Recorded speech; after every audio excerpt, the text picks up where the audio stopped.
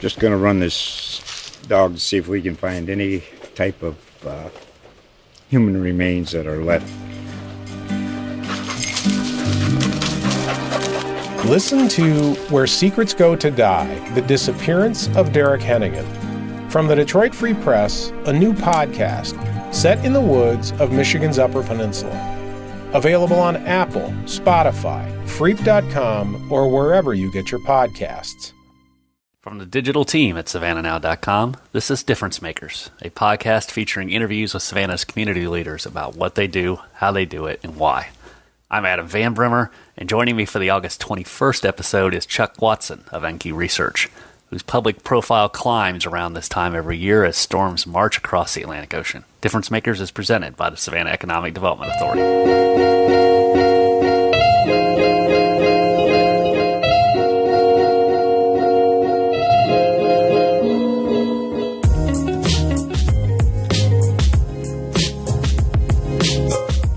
You know their names. You know the organizations and businesses they lead. You might even know their faces. But do you know why they are difference makers? This is Difference Makers, a podcast presented by the Savannah Economic Development Authority and dedicated to highlighting Savannah's key players and their contributions to our community. Difference makers hail from several sectors, including commerce, government, education, arts and culture, and philanthropy. Again, my name is Adam Van Brimmer, and I am the editorial page editor of the Savannah Morning News and SavannahNow.com. Thank you for listening. Today's guest is Chuck Watson, who I have dubbed the Storm Whisperer. He is a data analyst who specializes in natural hazards modeling, and as a Savannah resident, he's particularly looked to on his expertise regarding hurricanes. Here's the Difference Makers interview with Chuck Watson. I'm joined on today's Difference Makers by Chuck Watson of Enki Research, and it's August, so it's a time of year when more and more people are paying attention to Chuck's Facebook page and Chuck's blog and everything that has to do with a certain natural disaster that's very common around here, and that's a hurricane. I shouldn't say very common. It's not that common, but every year we are on the lookout for it, and it's always a constant threat. But Chuck, before we dive too deeply into it, actually before I even start that, I want to ask you, so I looked around on the web, and I've seen you described as a disaster modeler, a catastrophe modeler, a risk assessor, a natural hazard analyst. I've called you in a newspaper the Storm Whisperer because you're always kind of giving us the insights that we really need when a hurricane's approaching. I know you are an economist, a geophysicist. If you had to kind of sum up what you do, who you are professionally, what label would you use? Gainfully unemployed. Like that. Man, I'm jealous. Yeah. I would have to say that mostly I am a systems analyst, and I don't mean that in the traditional computer sense. What I mean of that is somebody who analyzes how systems work and, more importantly, how they break. So that's a lot of data integration. It requires a fairly deep understanding of a lot of different fields. And so mostly what I do is I work with data and models of data and more importantly, how decision makers take information, analyze it, and take data, convert it into information, and then use that information to make a decision that then has real world consequences, which produces more data, and you rinse and repeat that process. The man behind the curtain. We'll add one more label. The man behind the curtain. I like that. Well, I guess it's so. Let's start. Let's go back and start at the beginning. I guess we could say is you are a local Savannian. Can you talk about growing up here? I know you attended the local schools. What was it like growing up in Savannah? What part of town did you grow up in? And what were some of your interests as a child that maybe fed into what you're doing as an adult? Yeah, I'm actually not a native Savannian. I was born at Seymour Johnson Air Force Base, North Carolina. My mom was 45 when she had me. So okay. I was late. I actually have a brother and my brother and sister. My brother has a daughter that's, I think, 6 months younger than I am, or 6 months older. I can't keep that straight. So we'll say that it's somewhere in that range. And so, my dad within a year or so of retiring from the Air Force, and he then taught in the community college system in North Carolina for 5 or 6 years. And he then actually started the electrical technology department here at Savannah, what was then Savannah Vocational Technical School. Oh, okay. So we moved here, and I guess I was 7 when we moved here. It was absolutely against my desires and recommendations because we were moving from this really neat place in North Carolina that had rocks and mountains and all kinds of cool stuff to this flat, festering malarial swamp is what it felt like. So, so once you get to know Savannah, of course, for me, the terrifying thing was the beach and the waves and all, but, eventually this became home. And so, I finished out, I think I was probably the second class at Largo Tibet Elementary School. That's not right. Yeah, so they had just opened, Tibet was a dirt road back then. We had moved into the Wilshire subdivision, which was, of course, new. Mm-hmm. And, Savannah to me is an interesting place, and growing up here was really interesting because as I look back on Savannah now, I can see there's several Savannahs. There's the military community, which is really what we were part of and pretty embedded with. My dad was retired, but he still, we didn't go to the mall to shop. We went to the PX. We went to the commissary. So it was still very much embedded in that military environment. And it's kind of a community unto its own within Savannah. That's not to say there's not interaction. And being part of that, the military has a great love for Savannah between Fort Stewart and Hunter. And, of course, Marine Corps Air Station as well. But it is kind of its own community. And then it was interesting getting older and going to I went to high school. I went to Benedictine Military School. And so then that's starting to interact with a whole wider community that you look at the old Savannah, the Irish Catholic community, and getting to know them and being involved in that part of the community. And, of course, there's the community that at that time in particular was rather overlooked and I'd even go so far as to say downtrodden African-American community. Right. So you look at how Savannah is split up into these different groups that don't necessarily interact so much. And once I went off to college, I started at Georgia Tech. But pretty quickly from there, I got involved with a DARPA project and then ended up going up to the University of Maryland. And as I mentioned in our sort of pre-discussion, there's some areas that are going to suddenly jump ahead because I've spent a lot of my career working for various aspects of government. And, it's funny, I did an interview with BBC, this was maybe 10 years ago, and during the discussion, the presenter asked me, well, did you work for the intelligence agencies? And I just kind of laughed and said, well, that's kind of a pointless question because if I say yes, you can't prove it. If you call pick an alphabet agency, they're gonna say, well, we neither confirm nor deny. So that's option A. Of course, a lot of times they're going to say, well, no, that person never worked for us, when in fact they did. And the flip side is also true. There have been a number of cases where the agencies have said, oh, yes, that person works for us, and they had no affiliation with them. So right. After I went through that, the presenter, she kind of laughed and said, oh, so that means you did work for them. Because you didn't answer the question.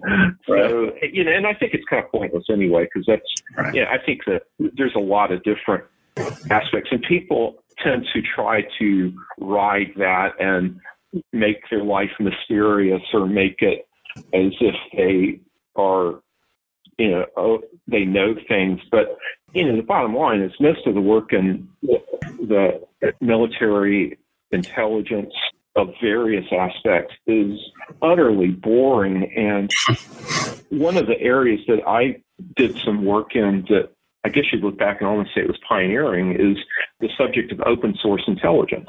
And that's an interesting area because it turns out, especially once the internet and you start getting the interconnections, particularly late 80s into the 90s, there's just such an amazing amount of information that you can figure out pretty well what's going on, even if you don't have access to the classified stuff. Right. And one kind of funny story from a little later in my career is during the lead up to the invasion of Iraq, 2001, 2002, there was a problem in that we needed to do briefings for people that, if you recall back then, there was a couple-year backlog for people getting security clearances. Mm-hmm. So I was asked to put together an unclassified briefing for a particular, in a Navy surface warfare unit. And so I have a lot of connections over time with the international community. I've done work with the UN, Organization of American States, various groups like that. So, I called in favors from them. I've had some involvement with, after the fall of the Soviet Union, with Roscosmos, the Russian space agency. Mm-hmm. And so, I made a lot of calls. I called in some favors from folks in the UN. And so I put together, I had pictures of the docks in Basra, and I had all this detailed information. I sent it in, didn't hear anything for a week or so. Then I get this call and say, we had to classify your briefing because it was better than the one the CIA gave us. So that's kind of the point of that whole story, is that with all the information that's available, a lot of times just having a lot of information isn't enough. It's how you filter and interpret that information. And that's particularly dangerous for the average person now, because you can go online and find all kinds of stuff. How do you filter it? And that's where journalism and the media is so vital in not interpreting and filtering, but in assessing the quality of information, making sure there's a diverse set of data, information that's presented to people, but not falling in the trap of biasing that information. And that's a tricky world that you guys live in. Yeah, it's a daily struggle, and it certainly is something that you think the internet makes our lives in terms of research and a lot of other things much simpler than it was, because I can remember doing journalism before the age of the internet, and yes, it does make it simpler, but it also makes it a little bit more complicated. So we are going to circle back and talk about a lot of those things. Before that, though, I want to back up, because you mentioned something in passing. You talked about the waves at the beach. So I take it when you were a kid, the water was not your friend? Oh, I was terrified of it. Shortly after we moved here, folks that longtime Savannah residents may remember, there were these old wooden pilings that were part of the beach or the sand retention out at, I guess then it was Savannah Beach. It was at Hy-Vee. And my mom fell and got brushed against one with a wave and hurt her leg pretty bad. It got infected, and it was pretty rough. She spent quite a bit of time over at the Pace Hospital and at Hunter, and it was a pretty scary thing for a 7-8-year-old kid to, one of your first trips to the beach, and your mom gets knocked down by this big wave and ends up in the hospital. So it took me quite a while to get over being uncomfortable around the water. Right. Did that one incident, can we extrapolate that and talk about, you tend to have a little bit of a fascination with storms and other things, or is that reading too much into it? That would be a great story, and why don't we run with that? Which again shows the whole thing of how the danger of doing extrapolations, because that would be a great story. It's unfortunately absolutely not true. I took a shot. I was worth it. If you want to look at that, probably going back, my interest in geophysics, which I guess, trying to figure out who I am and what I do, probably high on the list would be geophysicist or geophysics, which encompasses ocean atmosphere and solid earth cryosphere, the ice, the interactions between all of those aspects. Even the biosphere is within the realm of geophysics. And so that's where, growing up in North Carolina with the mountains and the rocks, that kind of drove things. But, you think of, there's a saying from Lao Tzu that, water is the softest thing on earth, yet it can carve rocks. Well, you look at what's now the beach at Hy-Vee is what's left over bits of the Georgia mountains, Appalachian mountains. So that just that whole process. So that, probably growing up in North Carolina and just being around the rocks. And, my dad was, taught electrical engineering technology. So he was applied engineering is just applied science. My mom was an accountant and was, it's funny because she was so amazing at being able to do columns of numbers in her head. It turns out I'm terrible at basic math. I can do partial differential equations in my head, but I didn't actually do well at math until about the third semester. I had basically B's in calculus until I got to about the, third or fourth semester, at which point it's like, oh, this is pretty cool. And then, I was getting A's in some of the more obscure aspects of calculus that maybe 5 math majors take the course, and I was loving it because I could do that. But my mom was always disappointed in me that I couldn't multiply 2 numbers. Something tells me she could look at what you were doing today and change her attitude along those lines, right? Oh yeah. It's she did. Both my parents, fortunately, I think, they passed away about 15 years ago, and they got to see me as not entirely a failure, which was nice.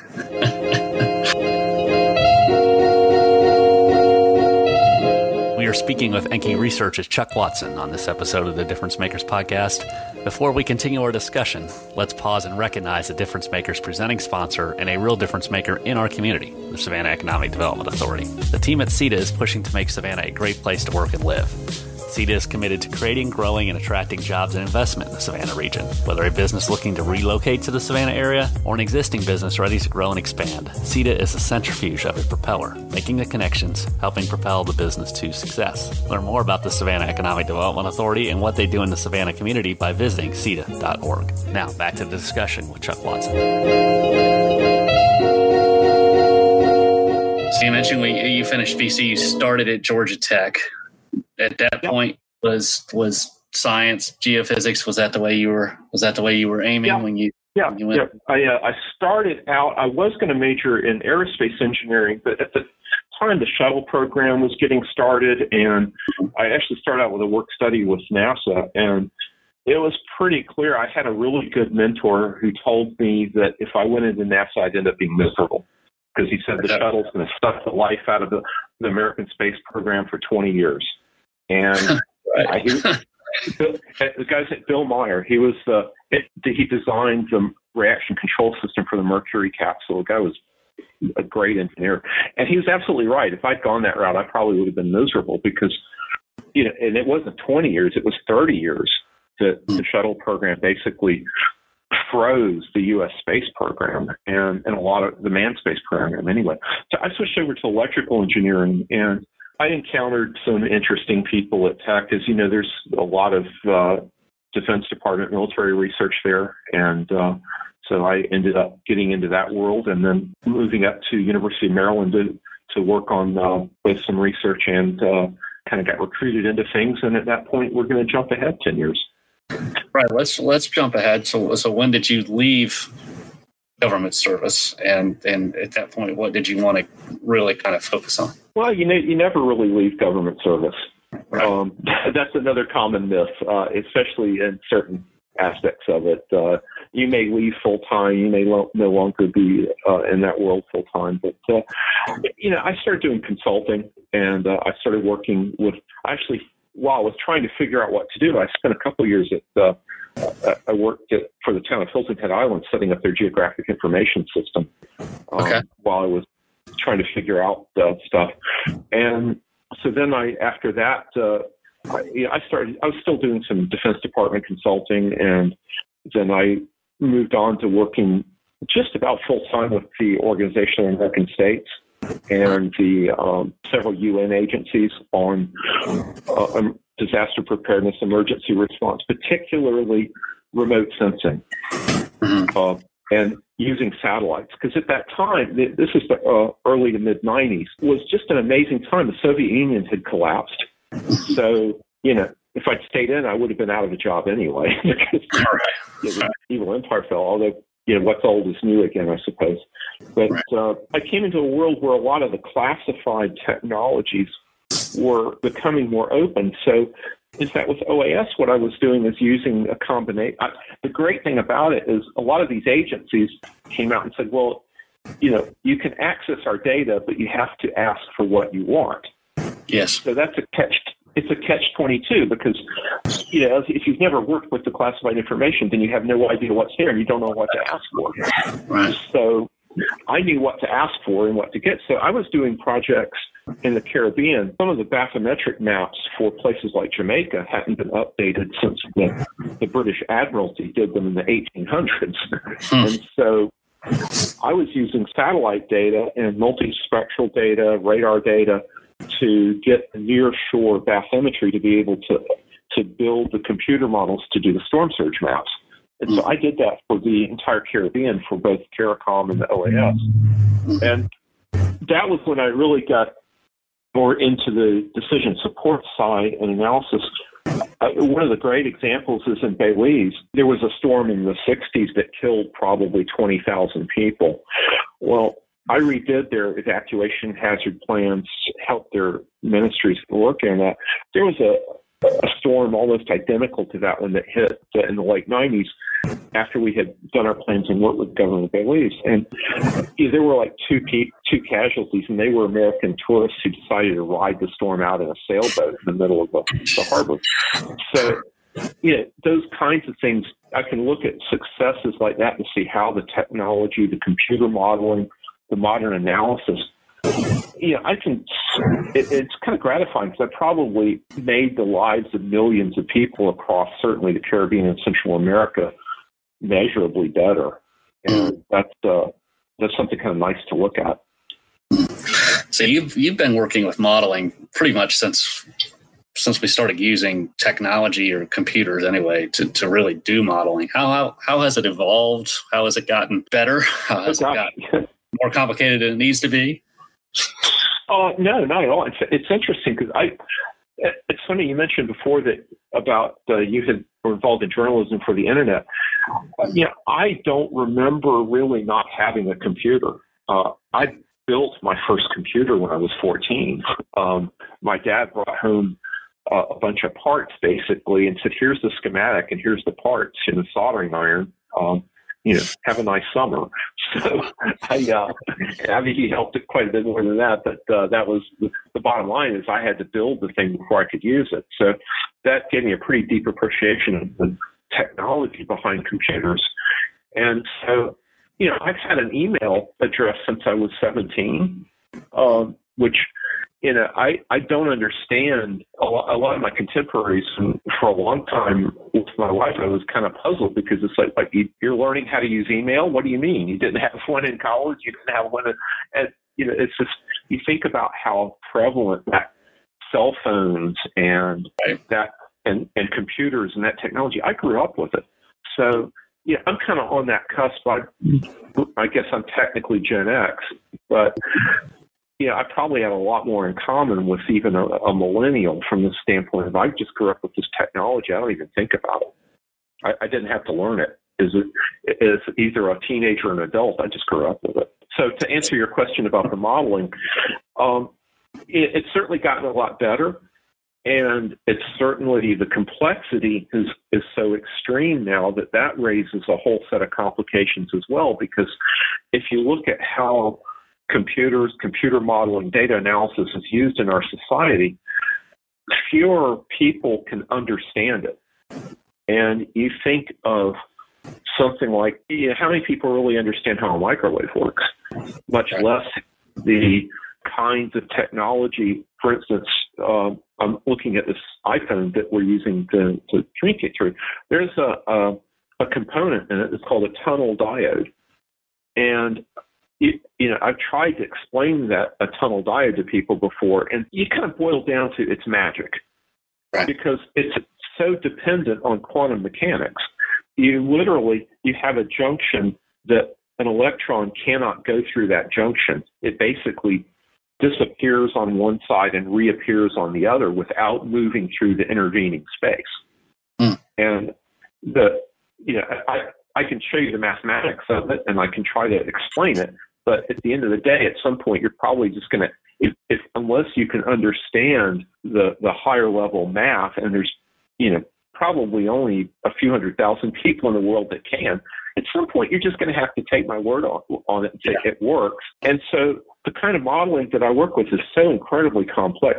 It's hundreds of thousands of lines of computer code that do, for instance, a hurricane forecast or a damage forecast. We've reached a point in our society where the average person, even the average well-informed person, is not going to be able to understand the details of the information and the sourcing of the information that they need to make everyday decisions. And then when you put somebody, like you get somebody who's a politician or a political leader, it's a nightmare.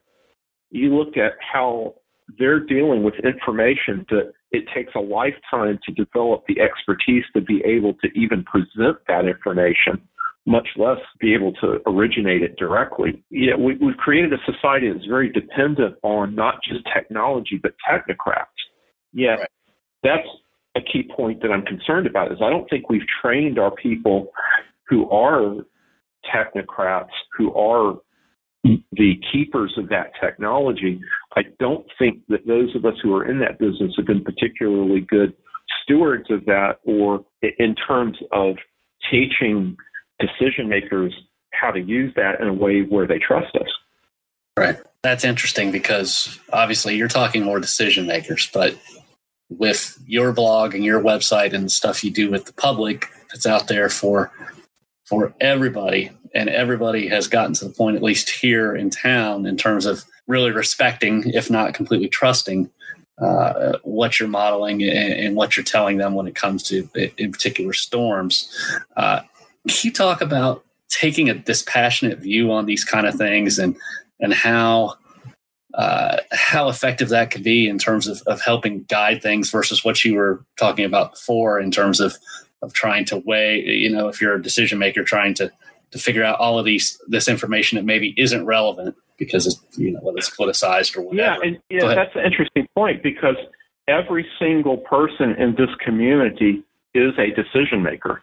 When you decide to walk out that door to wear a mask or not wear a mask, and you're basing that on something that you read on the internet, you're a decision maker. A more direct answer, or a more direct example, there was a family that they had just given birth to a couple of premature babies, and they had just left the hospital, and so they're trying to decide whether or not to evacuate.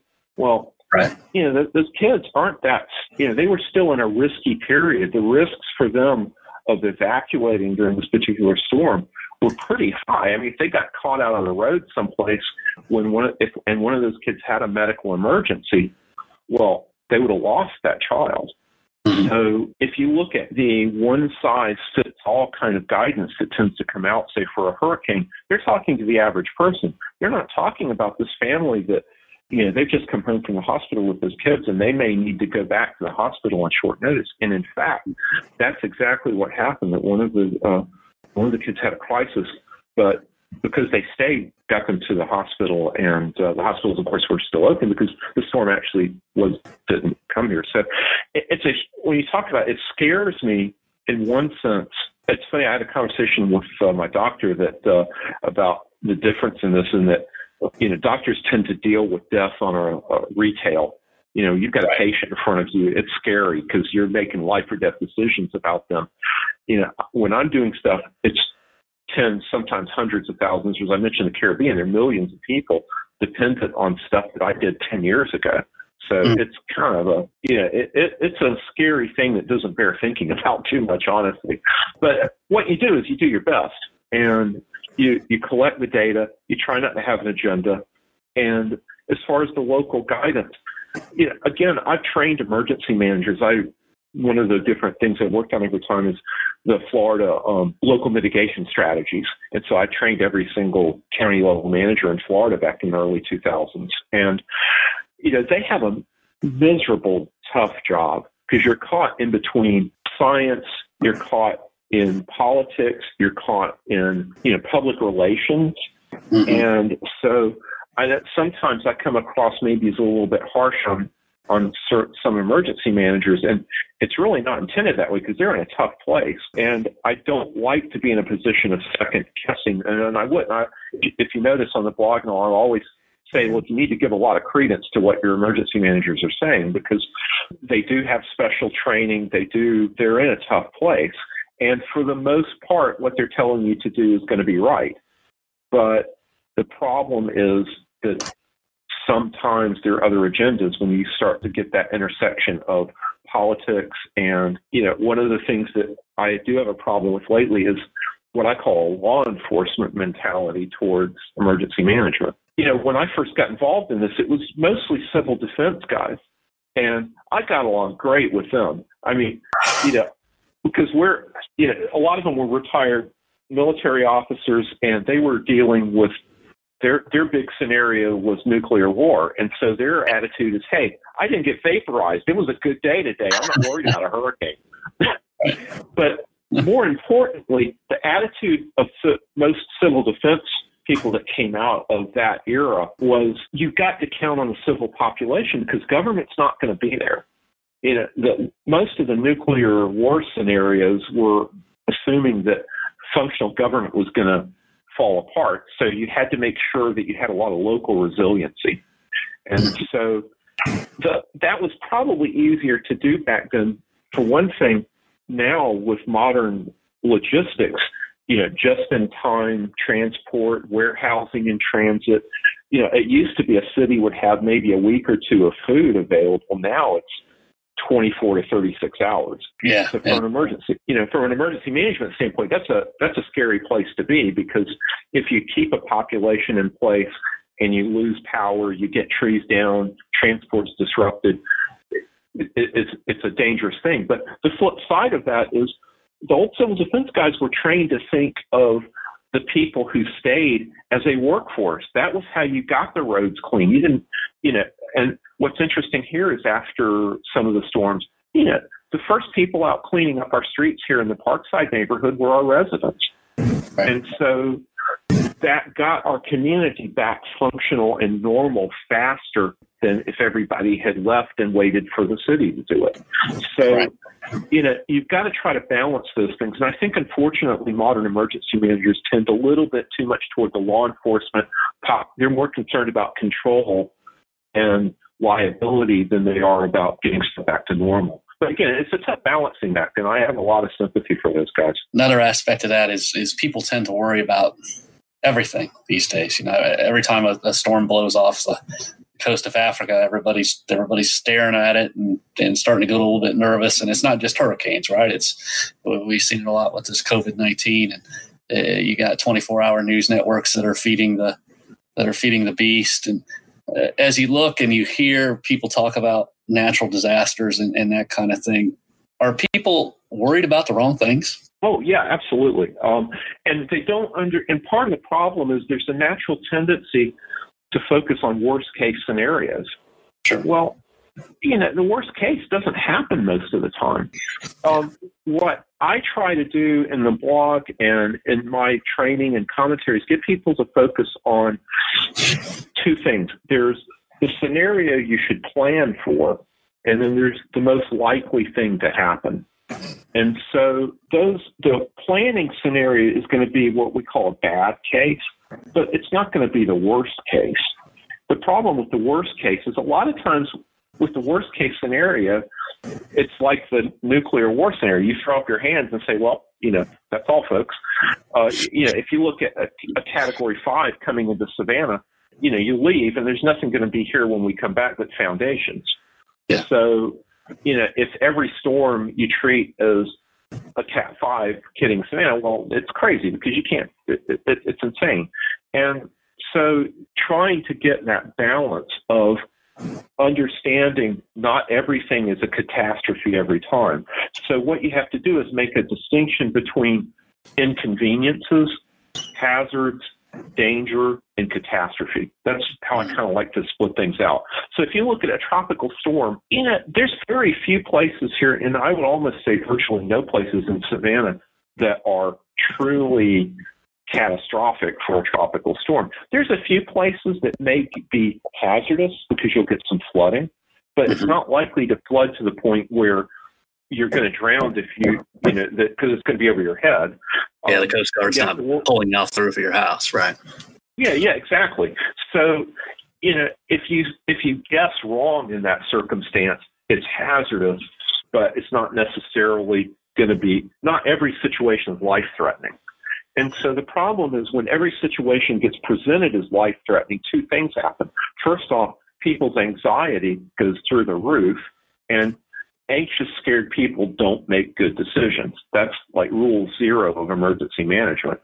But the other piece of it is there's the old story, the boy that cried wolf. And you look at people on Tybee, you hear all the time, well, it's missed every single time, it's going to miss this time.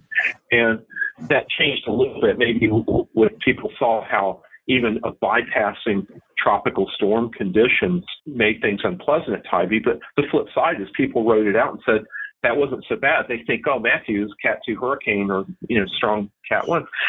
I lived through that. No, you didn't. You lived through the weak side of it, which was just barely tropical storm conditions here in Savannah. You hit on a really good point, is people tend to get overly stressed out and scared. And, the statistics and probability is a thing too, because not entirely joking to say the most dangerous thing the average Savannian is going to do is drive down Abercorn. And if you're not looking at the red lights every time, red lights are suggestions in this town more than actual things that people seem to follow sometimes. So, that's one level of risk.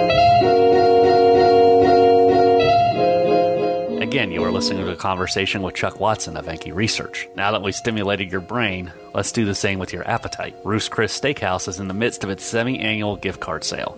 Through August the 23rd, that's Sunday, so act fast, purchase an $80 Roost Chris gift card for only $50. Just visit roost-chris.com and click the Buy Now button at the top of the homepage. Then follow the instructions from there. Again, that website is roostchris.com. Now here's the rest of the Difference Makers interview with Chuck Watson.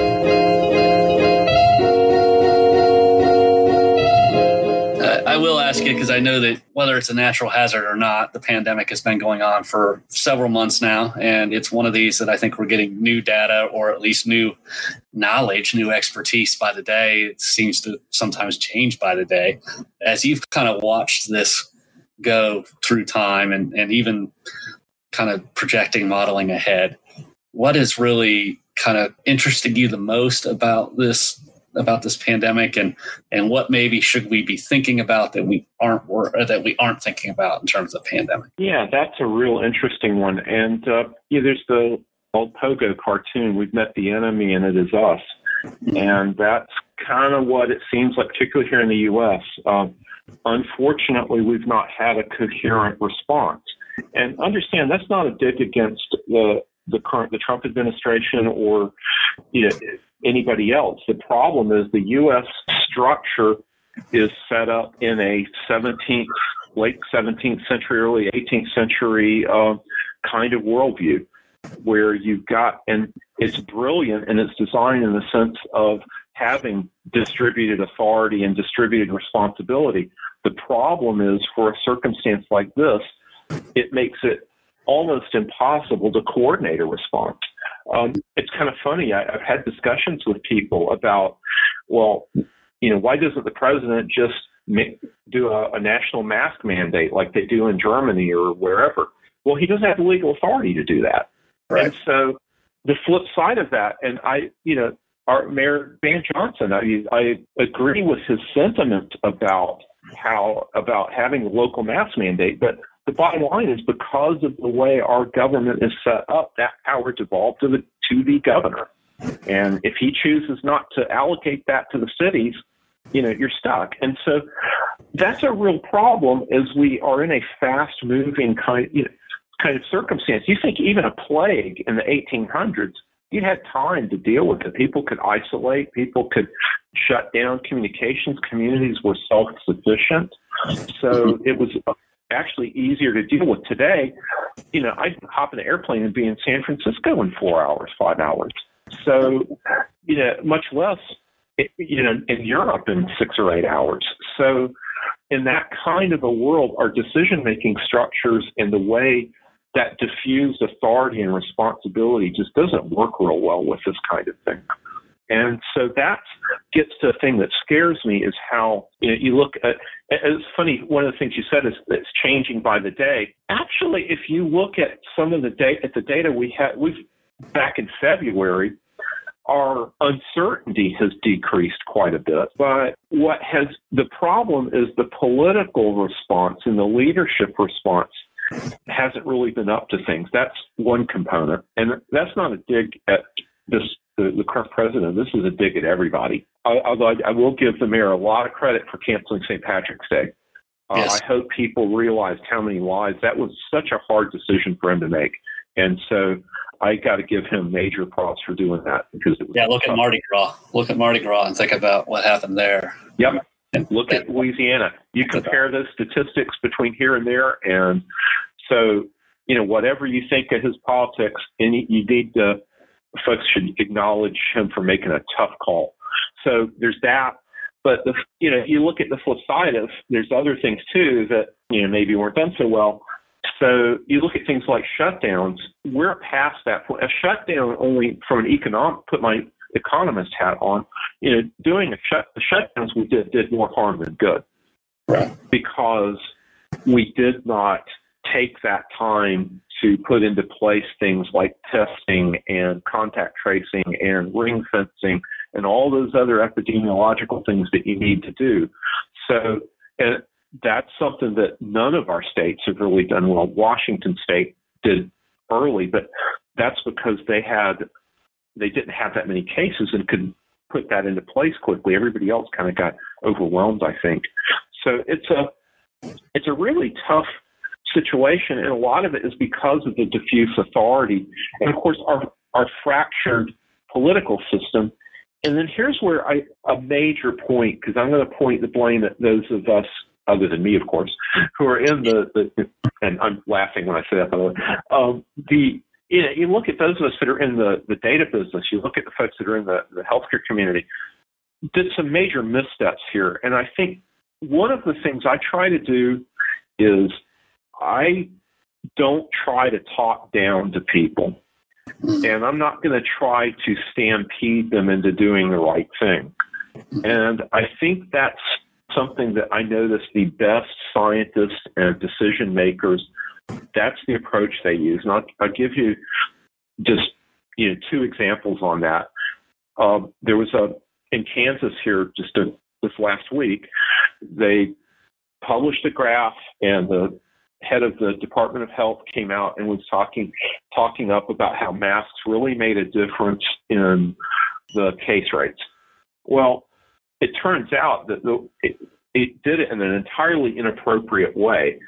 And in fact, the case rates for counties that weren't wearing masks are less than half of the case rates for counties that put in the mask mandate.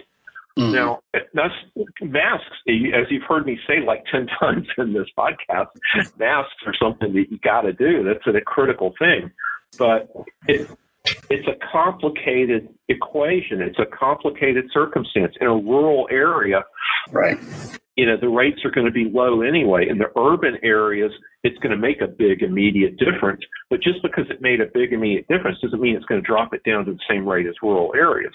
Well, the way they presented that data is it made it look like the urban areas were now less than the rural areas, which they were not. So, of course, what happens is people who have an axe to grind about masks go, aha, you people are lying to us about masks. They don't work.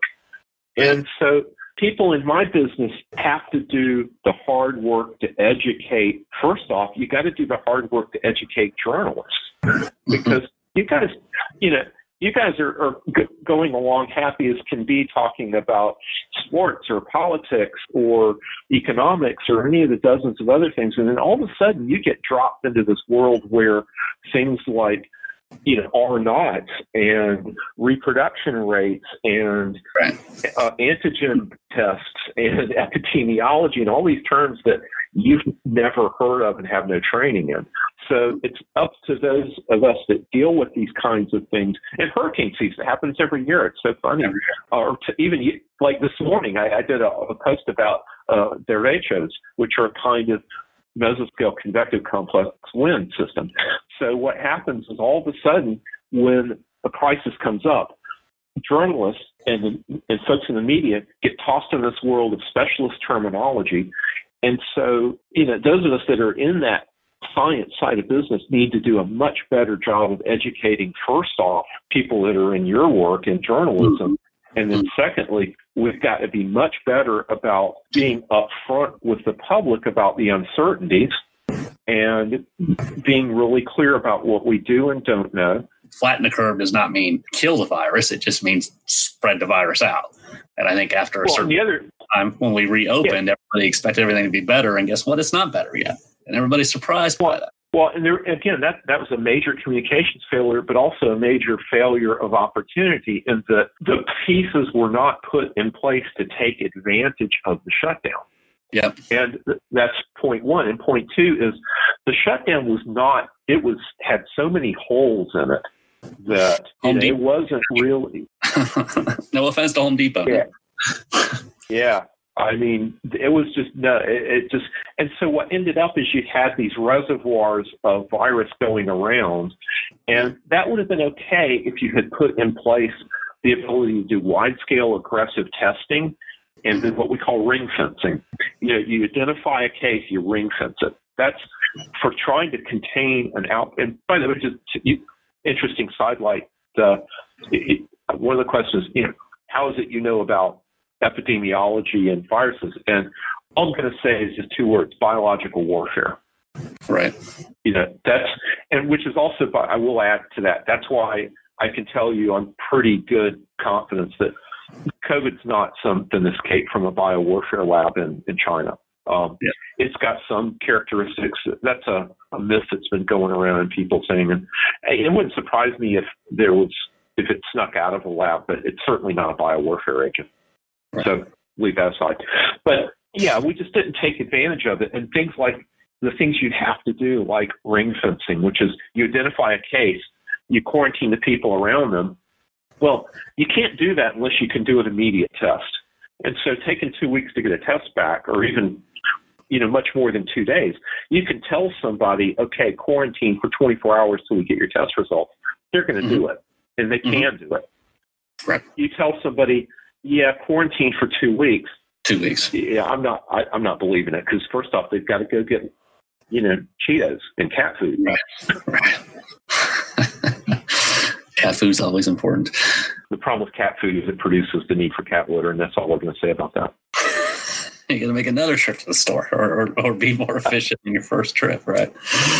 Exactly. You could probably talk for a lot longer, but we're gonna cut it off there. And I appreciate you taking the time to come in and give a lot of insights on a lot of things, including background. I've always been very, very curious and digging around, and now I feel like I've got it from you, and I feel like I know you a lot better. And I'm sure with hurricane season upon us that we'll be talking, or at least you and Mary Landers, and be talking. Absolutely, yeah. Hopefully not too frequently, but quite frequently. But thank you very much for coming. Thanks. I'm sorry I didn't get to talk about nuclear war so much.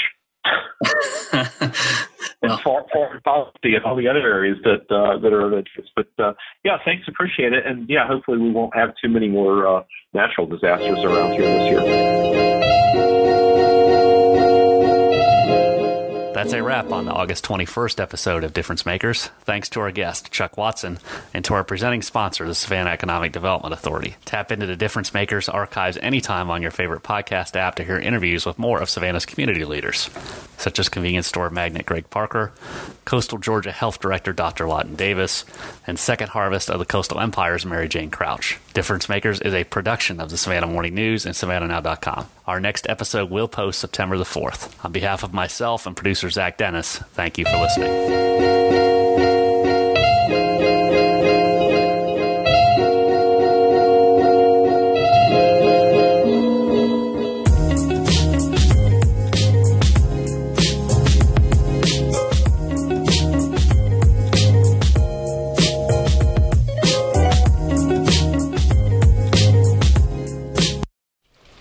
just going to run this dog to see if we can find any type of human remains that are left. Listen to Where Secrets Go to Die, The Disappearance of Derek Hennigan. From the Detroit Free Press, a new podcast set in the woods of Michigan's Upper Peninsula. Available on Apple, Spotify, Freep.com, or wherever you get your podcasts.